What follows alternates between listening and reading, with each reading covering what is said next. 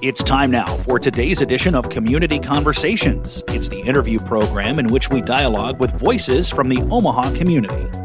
And here's your host for Community Conversations. Let's welcome Cammie Carlisle. Well, hi, Ryan. It is a it's a gross, hot, humid, rainy day, but I have a bright piece of sunshine in the studio with me today. Joining me today is Amy Schindler, who is the Director of Archives and Special Collections at the UNO Chris Library. Amy, welcome. Hi, Cammie. Thanks for having me. This is great. Absolutely. Well, I love the UNO Archives, and we'll get to that in just a second. But before we get there, tell us a little bit about yourself. Sure. Well, my name's Amy Schindler. I use she, her pronouns. I was born and raised in a town in west central Wisconsin called Chippewa Falls, which is known for like lakes and vacationing, dairy farms, and supercomputers. So a nice little mix of things. I went to college at UW-Madison, and I was a history major there and did a certificate in Asian American Studies. And while I was an undergrad, that's when I was introduced to the world of archives and learned there was a profession out there called an archivist. Because when I went to college, people were like, what are you going to do with the history degree, Amy? Are you going to teach? And I was like, I don't think that's my calling. I'm going to figure it out after I'm there. So I did. So I went to grad school then, because that's what you need to do to become an archivist, and went to Milwaukee and got a couple of degrees in history and library science with an archives concentration. And that, being an archivist, that's been my career for over 20 years now. Wow. And that is a cool career. I have to tell you, I did not really know much about it either until you invited me up to the archives. And I have to tell you, that is the coolest spot on the whole campus. Oh, my gosh. Thank you for that compliment, because I think there's lots of cool things at UNO. Oh, I did too. But the archives, I could be there like forever, just wandering around. Oh, that's great. It's a gem. And I think, I'll talk more, but there's just so many different things in the archives. And we're just excited to share it with people and find out what their interest is and what we can match to them. Oh, there's something in there for everybody. There really is. So tell us, when was the archives founded and why was it founded? Sure. Well, UNO has had a library since its founding in 1908. And really at the beginning of what is today's archives and special collections, the collections themselves really started in those early decades with the acquisition of rare books. There was a huge acquisition of books that became really the heart of the rare book collection in the 1930s when we purchased over 10,000 books from a college in Iowa that was closing, and that included the library of a utopian community that had been partly in Iowa. So it was a French utopian community. So there were lots of French and German and Italian and Latin books. Very cool, right? 16th to 17th century, yeah. Wow. So the collection just, started growing from there of books, and then archival material. Those are primary sources. So things that document the history of the university at that time. And then we get to the 1970s, and sort of the profession of being an archivist nationally really started to grow and evolve and change. And then, nationally, we also had the bicentennial in 1976. So people were becoming more aware of this thing, local history. We should care about this and document it and do something. And then conveniently, UNO was opening its brand new library, which is today's Chris Library. Yep. So all those things came together in the 70s to then create what is now called the Archives and Special Collections. Yeah. And when did you arrive at the archives? So I've been here almost 10 years. Really? Yeah. Wow. So it's like yesterday. Right. Time flies. Yeah. So tell us, if you can, I know there's a lot of stuff in the archives, but give us an example, kind of what it ranges from, to and from. You mentioned the books, you mentioned some other things, but... Yeah, so the books, they can be rare books, there's only a few copies in the world, or there's something unique about our copy of the book, maybe of who it belonged to, or how it had been personalized by someone. But we also have collections of specialized books. So these might be topical areas where we focus book collecting. So naturally, Omaha history, UNO history. We also have a growing LGBTQ book collection, a great collection of local cookbooks, from I love it. the 19th century forward, so from schools and churches and every club and choir and, you can imagine. That's cool. We also have a large collection of books about Afghanistan. Oh. We are, our collection at UNO is the largest collection of books and maps about Afghanistan held by a university in this country. Really? Probably the number 2 overall, just behind the Library of Congress. Yeah. That's interesting. Yeah. How did that come about? So about almost 40 years ago, a man by the name of Arthur Paul donated his collection of books to the university because the university in 1972 had created the Center for Afghanistan Studies. And so they were building up, the research, and they were also like, we should collect books. And so Mr. Paul, a white American man, contractor, had worked in Afghanistan for the Royal Afghan government in the 60s. And so he collected books and other printed material that he brought back to his house in Connecticut. And then he and his wife looked for a place to donate them. And someone said, you should donate them to this new center out in Omaha. So they came to the university. And so his 1,200 books have now grown to over 20,000 books and magazines and maps. Yeah. Holy moly. And those are all there. Those are all there, along with tens of thousands of other books. So there's the book collection, and then we have our archives collections. So archival material, that's the primary sources. So what's a primary source? Yes. It's things like diaries, journals, photographs, audio recordings, home movies, meeting minutes from clubs and organizations, reports, other documents. And electronic records as well as analog or paper material. Wow. So we collect all that from the university, of course, because we're there on UNO's campus. And that's part of our primary mission. But then we also collect things from the greater Omaha community. So the archival collections we have from Omaha history are things like our Queer Omaha archives that we started in 2016. We have a lot of material from local performing arts organizations like the opera and the symphony and the children's theater and lots of other things. But then we also have things like the YMCA of Omaha's records. They've been around for over 150 years. Wow, I didn't know that. Yeah, the Chamber of Commerce, their records. But also like U.S. Senator Chuck Hagel. And he was also Secretary of Defense in the Obama administration. He's a UNO alum. And so when he was retiring from the U.S. Senate, he donated his Senate collection and has continued to add to it over the years. So lots of Omaha and kind of Nebraska things, but certainly well beyond those borders as well. Oh, yeah. There's so much there. I feel like I could spend hours and hours. So today, besides the archives, we wanted to touch on the Omaha 54. I don't know if a lot of our listeners know about this, but they might. So you do have a big exhibit up right now in the archives, right, about this history, because there was a whole ton of stuff going on in the 60s and 70s that is still affecting us to today, negatively and positively, right? So the Omaha 54 were student activists, right, black and brown students that wanted black studies brought to UNO. Is that correct? Yeah, that was part of their demands. And so that organization was active really in the late 60s into the early mid-70s. Okay. They were not the first student organization created by African American or black students at UNO. There had been a few organizations before that.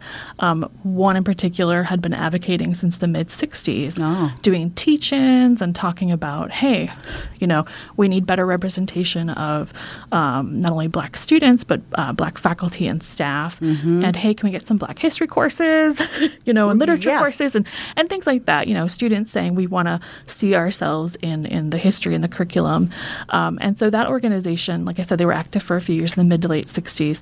And then a group called BLAC was formed, Black Liberators for Action on Campus. And so in 1969, they, were advocating for, they had things they wanted the administration to do, like creating black studies, but they also were just asking initially for like, hey, can we get a black history course?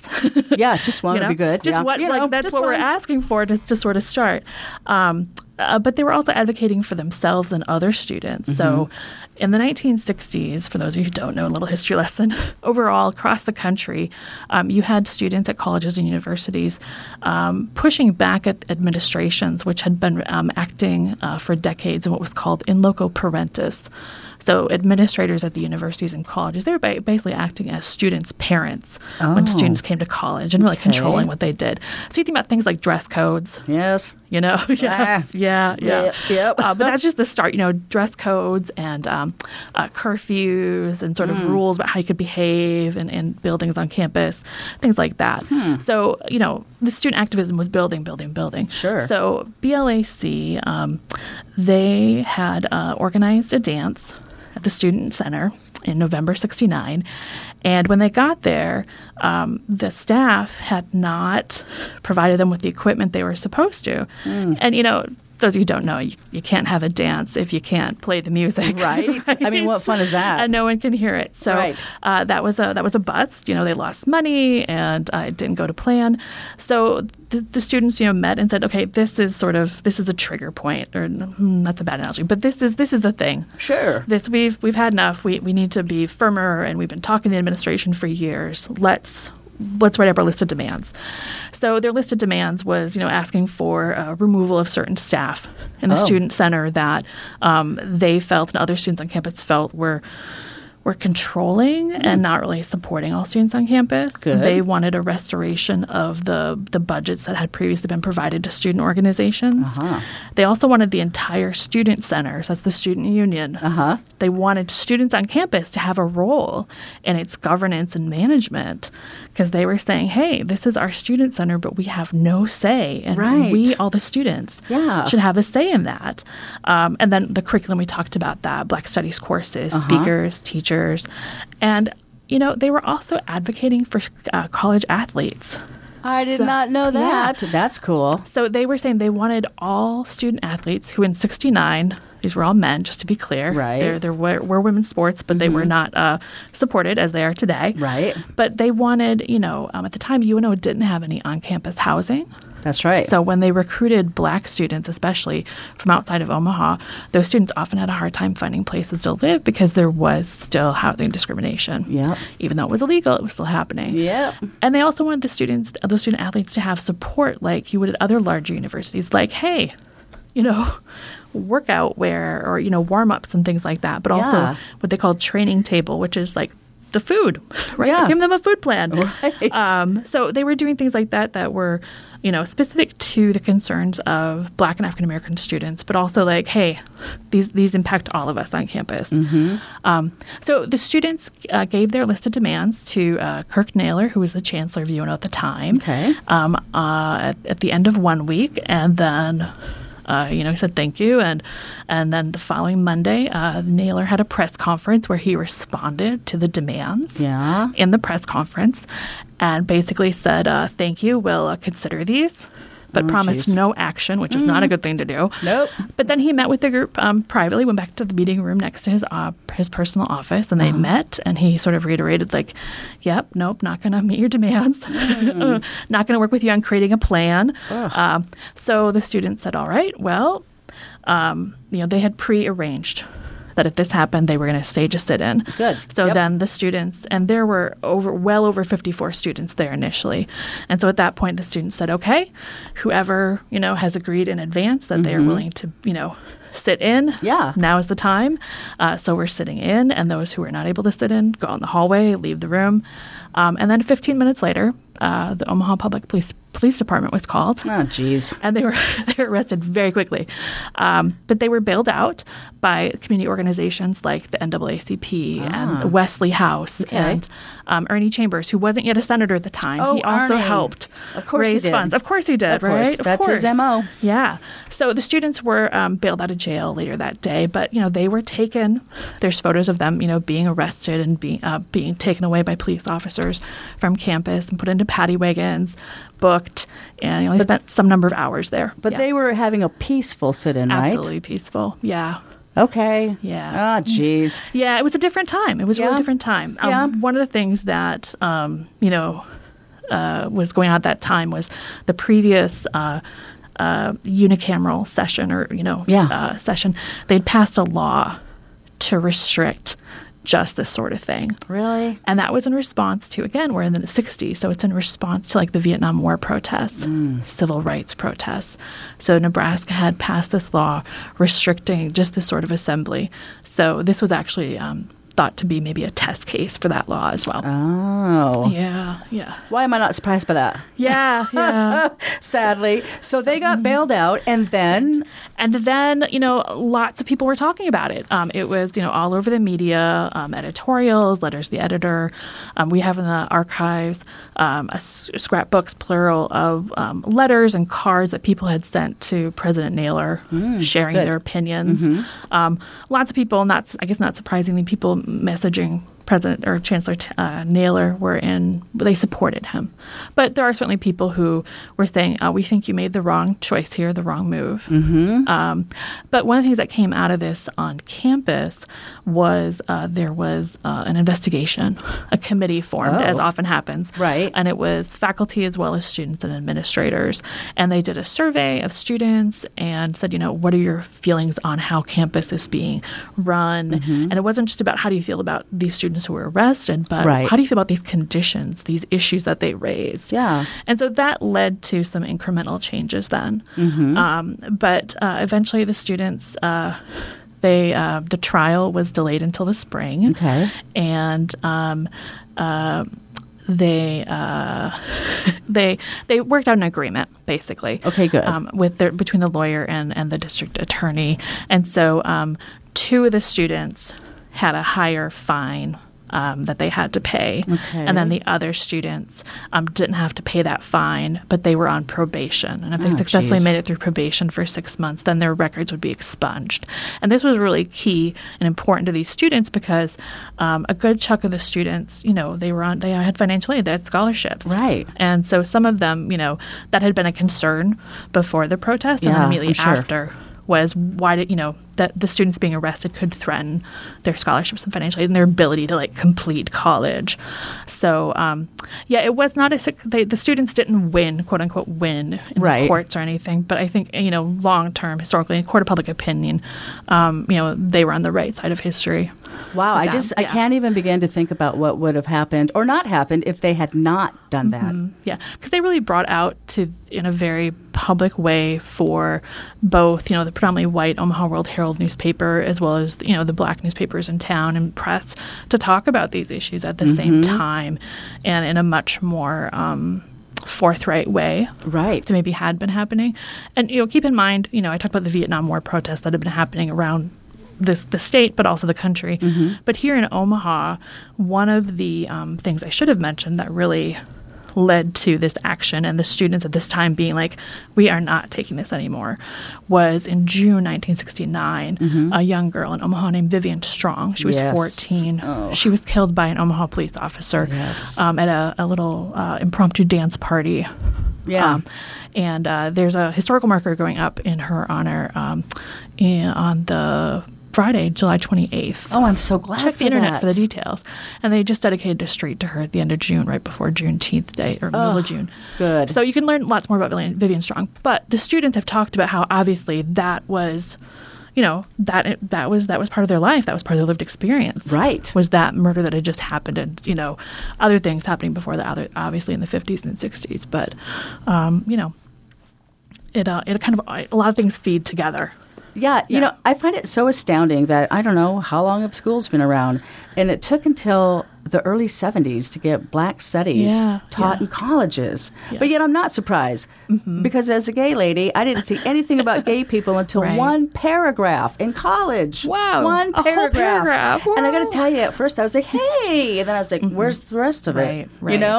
So it's just stunning to me, American history, how much has been omitted and is still being omitted or change or to fit the narrative, right? And people picking and choosing what they want to share and not share. So the first Department of Black Studies in this country was formed in 1968 at San Francisco State University. So the fact that Omaha's was officially launched in the fall of 1971 is that's impressive, and we've managed to hold on to it for over 50 years now.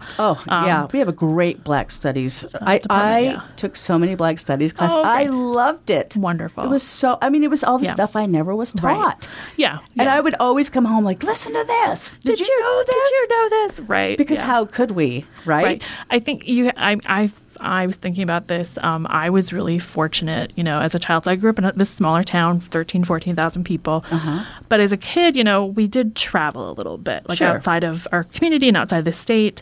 So I was aware of a bigger world. My parents always had the newspaper. We always watched the evening news, the national news. I was aware of things happening.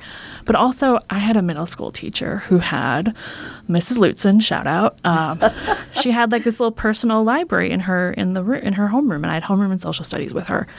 And that was the first time I ever read the autobiography of Malcolm X or read Dick Gregory's first memoir, and was like, maybe the Malcolm X movie hadn't come out yet. Right. But it was the first probably time I really knew anything about Malcolm X. Yeah. And I'd certainly never heard of Dick Gregory. Nope. Who's an activist and comedian. For those of you who don't know, look him up. Amazing person. Incredible story of his life. But, so having that exposure and that awareness was just not typical. So, as I'm going through, the rest of middle school and high school, and I'm like, I'm noticing what's not there. Right. So when I get to college, I'm this history major, and I was pretty intentional and knew all these gaps. Well, I didn't know all of them. Let's be clear. I didn't know all of them. Give myself too much credit, but I was aware there were gaps. Right. I, as a woman, I hadn't seen my history represented. No. Other than the suffragettes, we got a vote. Maybe if we got that far. Okay. But the Martha Washington, maybe, that was it. You're right. Yeah. So I was aware, I wanted to know more about women's history, right? And then I knew there was this Black history I hadn't gotten in school, and then Asian American history and Chicano and Latino history. Right. And then later I was like, oh, there's this whole thing called LGBTQ plus history. Right. That came even later for me, sadly. Yeah. But so in college I was taking those classes, and I dropped more than one Founding Fathers course. I'm just going to tell you that, but boring. Yeah. So I was taking those history and literature courses and sociology classes because that really interests me, because I'd never heard that, and I wanted to learn new things. Right. Same when I enrolled in women's studies, my head blew up again. Like, wait a minute, what? I mean, there's so much. They don't teach you K through 12. And they can't, because even then, before, massive testing, there was still just too much to get through every year. Right. But there's a better way to do curriculum that is more inclusive and accessible. Indeed. Yeah. Yes, indeed. Yeah. So right now, you have up a big Omaha 54 display. Tell us about it. Yeah. So as I said, 2 years ago was the 50th anniversary of Black Studies. And so we did a big display for that. And then out of that, we created a traveling exhibit and an online exhibit. So this year, 2023, is the 54th anniversary of the Omaha 54. Okay. See what I did there? I see. Yeah. I love it. So we have an exhibit up this summer honoring the Omaha 54. So folks can come in and see that whenever the library is open, which is it's on the first floor of the library, and parking is open on the weekends, FYI. So weekend hours, Saturday 9 to 5, Sunday noon to 9, Monday through Thursday 7 a.m. to 9 p.m., Friday 7 a.m. to 5 p.m. And if you want to come in on a Monday through Friday, contact me and I can probably connect you with some parking. So a little tip there. Yeah. Yay. But that show has just some of the material we have in the archives about the Omaha 54. So it's some of those letters, that people were sending to the president in response, links to oral history interviews done with some of the 54 students. Oh, yeah, cool. Newspaper clippings, yearbooks, all kinds of that sort of documentation about the experience and the events. Awesome. Yeah. How long is it up for? Oh, that's going to be up through September 3rd, so up through Labor Day weekend. Okay, good. And, besides this, which is going to be incredible, I want to come see it. I mean, just visit the archives. Can somebody come in, and maybe I should, before I speak too soon, if somebody wants to come in and say, Amy, show me the archives, can they do that? Absolutely. So if you want to come in and just you want a tour, like you just want me to give you an introduction to the archives, awesome, we can do that. But if you just go to our website and you start poking around in our database and you find out they've got a lot about, Omaha music history. I want to come in and look at these old postcards and LPs. You're welcome to come in anytime we're open. Appointments are not required, but you can let us know you're coming, and we're happy to help you out there. We also have a portion of our collections are digitized and online. So when you're searching our database, if something's been digitized, there'll be a link to it. So a good chunk of the Omaha 54 material was digitized 2 years ago for the Black Studies 50th, but not all of it, because we've received more donations. Oh, of course you did. Yeah, so there's always more happening. So yeah, we're open to the public. People think, it's only for students or UNO people, but no, we are open to anyone. No advance permission required. I love it. I had no idea you were open on the weekends, so I'm going to be swinging up because I'm in the archives. The library is open on the weekends. The archives is not. Okay, good. Oh, okay, good to know. Yes. Good to know. Well, tell me then, so when you take all this stuff down, it goes back into the archives. Now, I have had the pleasure of being in the archives several times because you have invited me to be in the archives. That's a whole different show. We're very honored. Thank you. Yes. I'm honored too. To have Cami in the But it archives. is so cool. I always say it's kind of like James Bond because it's like you go into this back room and I don't know, maybe I need to get out more. But it's so cool because you push these buttons and like The shelving moves. Yeah, so Cami got the special, back of the house, backstage tour. Yeah. So one of the things about archives and special collections is, these archival materials, since they are unique, no one else has these scrapbooks or photo albums or home movies. You can't come in. You don't come in and check them out. They stay in the archives. Right. So you come in and we have a nice, comfortable room with tables and chairs, and you can camp out there and bring your camera phone and just take all the pictures you want of things that we have. But then Cami has seen the secure storage room that has additional security from the rest of the library and additional temperature and humidity controls and fire suppression, and so it's so if Omaha burns down, that's still going to be standing. Hopefully, that's the plan. It's supposed that is to. So cool. I mean, if a sinkhole comes, we're out of luck. Right. But fires, we should be good. Tornadoes, we should be good.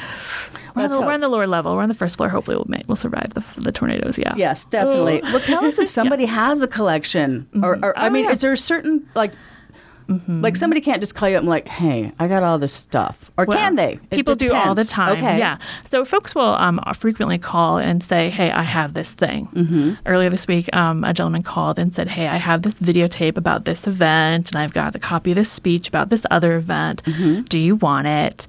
And I called him back and was like, thank you for thinking of us. We actually already have that video recording, so we don't need your copy. And actually, we digitize it. It's online. But yes, I will take a copy of that speech you have. But sometimes people will call and they have something that just doesn't relate to our collections, right? And sort of what we already have or what we want to build. So, and for example, someone in the past contacted me and said, "Oh, I have this great photo of my great grandfather's World War I Army unit." Yeah, and I was like, "Oh, are they a Omaha person or no? They're from another state, I won't say where." And they had all these things about their great-grandfather. I was like, well, that's really neat, and that sounds very interesting. And I can give you some advice about how to care for it in your home, but we're not the place for it. And then I gave them some suggestions. I said, if in the future, do you want to donate it somewhere else? Here's some others, other museums, archives, or libraries that might be a better fit for it. Right. So that happens all the time. But so it really should be Omaha-related, Nebraska-related? Yeah. And then we'll get some other sort of special areas of interest like the Afghanistan material, Secretary Hagel. We had someone contact us about some things related to the American Indian movement in the 70s that they had. And I was like, why did you think of us? But after talking with them and learning about what they had, it was like, oh, we are a good fit for that, even though it's not specific to Omaha or Nebraska. So it's usually a conversation with people about what they have. So, well, what's a good phone number where somebody could call you and say, I found this box of stuff?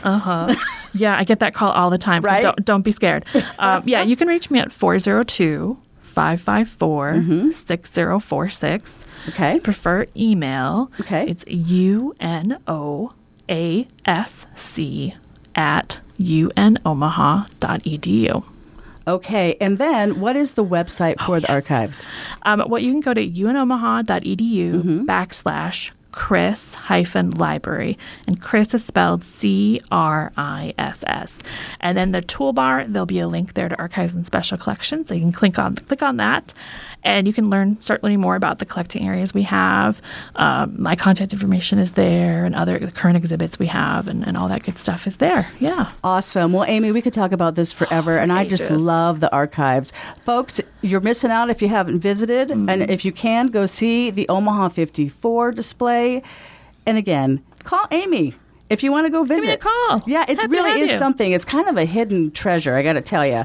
So, Amy, thank you for coming on and sharing all of this. I absolutely love what you do, and I'm very grateful that we have you. Oh, thank you so much, Cami. Thanks for having me. Absolutely. Well, thanks for listening to Community Conversations on Radio Talking Book Service. You've been listening to Community Conversations on Radio Talking Book. It's the interview program that brings you voices from the Omaha community. The Radio Talking Book Network is brought to you with the cooperation of KIOS-FM in Omaha and statewide through the facilities of NET Radio and Television. We've been proudly serving our blind and visually impaired listeners for 46 years. Thank you for being a loyal Radio Talking Book listener and supporter.